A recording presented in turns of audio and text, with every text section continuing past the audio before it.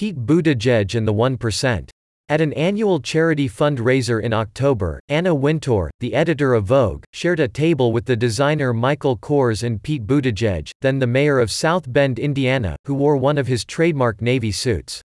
The event was a benefit for God's Love We Deliver, a nonprofit that began delivering meals to New Yorkers with AIDS in 1986 and has since expanded to serve other homebound people. On the second floor of Cipriani's South Street location, guests bid for meals with the actor Neil Patrick Harris, watched the model Iman receive an award for her philanthropic efforts and heard a short speech from Mr. Buttigieg, who was also honored that evening. He said volunteers for the organization had offered sustenance in substance and in soul. Sitting at a table near the stage was the theater producer Jordan Roth, who back in April held an event for Mr. Buttigieg's presidential campaign at his home in the West Village, at up to $2,800 per head. Nearby was the board chairman of God's Love, Terrence Meck, who had co-hosted an event for Mr. Buttigieg in Provincetown, Mass., just after the July 4th holiday. Tickets for that ran upward of $1,000 per person. Neither of those events drew particular attention, partly because the campaign did not publicize them and partly because Mr. Buttigieg polled in the low single digits for most of the spring and summer, when he was less of a threat to rivals like Senators Bernie Sanders and Elizabeth Warren. Even at the God's Love benefit in the fall, the biggest news to come out of it was the enormous applause Mr. Buttigieg received from Blaine Trump, the ex-wife of President Trump's brother Robert, who, in 2016, declined to endorse her former brother-in-law. Although she didn't walk around wearing an "I'm with her" sticker either. But Mr. Buttigieg is now in a leading position in the Democratic primary, at or near the top of the polls in Iowa and New Hampshire and in fourth place nationwide. He is running to the right of Mr. Sanders's populist rhetoric and Ms. Warren's billionaire tears mugs, and offering a generational contrast to former Vice President Joseph R. Biden Jr.'s elder statesman, Joe from Scranton appeal. Mr. Buttigieg has talked in campaign videos and in interviews about how Democrats cannot just polish off a broken political system and expect to win. So it is perhaps unsurprising that Mr. Buttigieg's dinners and fundraisers, complete with cozy pictures on Instagram of Mr. Buttigieg standing beside high-net-worth bundlers, have turned into grist for his critics. Guests at a December fundraiser for Mr. Buttigieg held at the New York home of Kevin Ryan, an internet entrepreneur behind Gilt Group and Business Insider, were greeted outside by protesters who banged pots and pans and called Mr. Buttigieg Wall Street Pete. The police arrived when a protester got inside. By that point, Mr. Buttigieg had left for Ms. Wintour's West Village townhouse, where a campaign dinner was being held. Tickets cost up to $2,800 each and the actress Sienna Miller was among the attendees. Days later, Mr. Buttigieg appeared at a fundraiser held inside a Napa Valley wine cave. Afterward, progressive activists reached deep into political crisis history to note that one of the hosts, Craig Hall, who is now the owner of Hall Wines in Rutherford, Calif., was a real estate developer involved in the savings and loan crisis in the 1980s. Mr. Hall went to Jim Wright, then Speaker of the House, for help when he was facing bankruptcy, and the cascade of events led to a bailout for Mr. Hall, a congressional ethics investigation and, ultimately, Mr. Wright's resignation as Speaker. Mr. Hall's wife, Catherine Walt Hall, co-hosted the Napa benefit. She was a prolific donor to President Bill Clinton and served as ambassador to Austria from 1997 to 2001. The dinner for Mr. Buttigieg took place beneath a raindrop chandelier with 1,500 Swarovski crystals. The New York Times reported. To be fair, those sparklies can be found on $50 leotards. They're barely more elite than Trump ties. But that didn't stop Mr. Buttigieg's detractors from using them as a symbol of what's wrong with him. To some, it seemed like a dishonest but effective way to make a substantive point. Events like these are not a good look, said Rebecca Katz, a Democratic strategist who last year ran Cynthia Nixon's primary campaign for governor of New York and who has not yet endorsed a presidential candidate.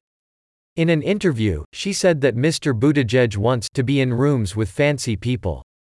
Mr. Buttigieg's supporters see it differently. They point out that Mr. Buttigieg has pledged to refuse money from federal lobbyists, corporate political action committees, foreign agents or executives from the fossil fuel industry, though he changed his position on lobbyist money with his campaign already underway. They also note that Mr. Ryan, who hosted the picketed New York event, previously held a fundraiser for one of Ms. Warren's Senate campaigns. Ms. Warren, like Mr. Sanders, has sworn off high-dollar fundraisers for this race. Prominent donors in Los Angeles argue that Mr. Buttigieg is also approaching celebrity fundraising differently than Hillary Clinton did 4 years ago. While her campaign publicized the appearances of Katy Perry and Lena Dunham at events, he's kept a lid on similar associations. The fundraiser that Gwyneth Paltrow held on his behalf last May? The campaign declined to publicize it. Instead, Mr. Buttigieg spoke in front of cameras that evening during a $25 and up appearance at the Abbey, sort of a gay, West Hollywood equivalent of dining at Sylvia's in Harlem with the Reverend Al Sharpton. He wasn't doing a song and dance with Gwyneth on national television, said Simon Halls, a prominent entertainment industry publicist who in July was scheduled to co-host a reception at the television producer Ryan Murphy's home. That event was cancelled after a white police officer fatally shot a black man in South Bend. The reception has not been rescheduled. An offer by the designer Tom Ford to dress Mr. Buttigieg during the course of the campaign? Declined. In July, Mr. Buttigieg appeared at the Provincetown fundraiser Mr. Mech hosted with Brian Raffinelli, an event planner whose clients have included the Clintons. Although tickets cost a minimum of $1,000, Mr. Mech said the event took place after a free, packed and publicized town hall event. As Mr. Mech told it, Mr. Buttigieg told him that he wanted to spend his time in Provincetown actually meeting people. Later in the summer, he hit the Hamptons to collect more money. Yet Mr. Buttigieg's rivals don't seem to be cutting him much slack for the kitchen sink approach. At the December debate, during a lengthy and heated exchange about money in politics, Mr. Sanders joked that Mr. Buttigieg and Mr. Biden appeared to be in a race for who could collect the most donations from billionaires. Mr. Biden was winning, 44-39, Mr. Sanders said. "We don't keep track of that sort of thing," said Chris Marr, the national press secretary for the Buttigieg campaign, when asked whether this was true. Mr. Marr also didn't answer a question about where Mr. Buttigieg camped out during his summer trip to the Hamptons. "I don't know who he stayed with," he said. According to the latest data from the Center for Responsive Politics, Mr. Buttigieg's campaign has received more money from the financial, insurance and real estate sector than any other candidates. On Wall Street, he has seemed to occupy the sweet spot on the political spectrum, perceived as a socially liberal and sensibly centrist former McKinsey & Company consultant who may increase taxes on the rich but most likely won't break up big tech or the banks. The Buttigieg campaign said Wednesday that it had received donations from more than 730,000 people overall, and that its donors contributed more than $24.7 million in the last 3 months of 2019. The size of an average donation was around $34, a statistic that campaigns like to use to show they are receiving money from grassroots contributors, though Mr. Buttigieg's number was considerably higher than recent averages reported by Mr. Sanders and Ms. Warren. In late December, the Buttigieg campaign introduced a bizarre contest asking for the smallest contributions possible. Multiple entries were allowed and the person who donated the lowest unique amount would win a prize. Liberal activists and officials with rival campaigns said it was little more than a ploy to help lower the average donation amount in the days before fourth quarter results were reported. Other campaigns have also encouraged their supporters to donate in small increments. One of Mr. Buttigieg's top fundraisers is Orrin Kramer, a hedge fund manager who in 2008 was described by the New York Observer as "king of the New York Obama source."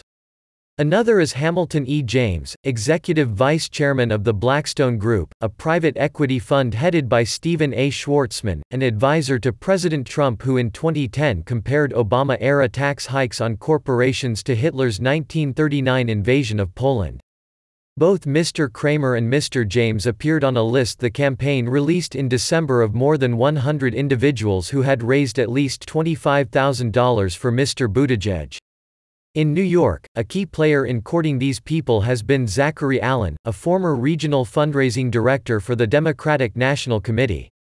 In Los Angeles, the point person is Adia Smith Parker, who served in a similar capacity for Barack Obama during both of his presidential campaigns. Ellen DeGeneres has given Mr. Buttigieg $2,800, Mr. Ford, double that. It's not just that Hollywood likes Mr. Buttigieg's policies or personal story. It's also that the entertainment industry is built off the need for attention. Many who profess to like Ms. Warren's policies also seem personally hurt by her seeming indifference to communing with them. A substantial number of Mr. Buttigieg's bundlers are gay men and lesbians, but the super donors list shows that he has expanded beyond his early circle of wealthy LGBT supporters. Mr. Maher said the campaign had an unprecedented number of black men and women in high-level fundraising positions, including Ms. Parker, but the bundlers list shows limited support coming from the network of significant African American donors who provided Mr. Obama with essential support in the 2008 race. "I do think he's making efforts," said Antoine Searight, a Democratic strategist in South Carolina who is black, referring to Mr. Buttigieg. "I'm just not sure it's breaking through. Mr. Buttigieg has gotten some interest from Oprah Winfrey. Last April, she said she was reading his book, Shortest Way Home, but was having trouble pronouncing his last name. I call him Buttabeep, Buttaboop, she told The Hollywood Reporter. She has not endorsed him. In fact, Ms. Winfrey said in September that her real first choice for president was Bob Iger, the telegenic chief executive of Disney. And Mr. Iger had flirted with running, only to decide that voters would see him as just another rich guy who's out of touch with America. Mr. Buttigieg can at least argue that he doesn't have that problem. When his Democratic rivals took aim at him in the last debate over his glitzy fundraisers, he quickly fired back, "I am literally the only person on this stage who is not a millionaire or a billionaire.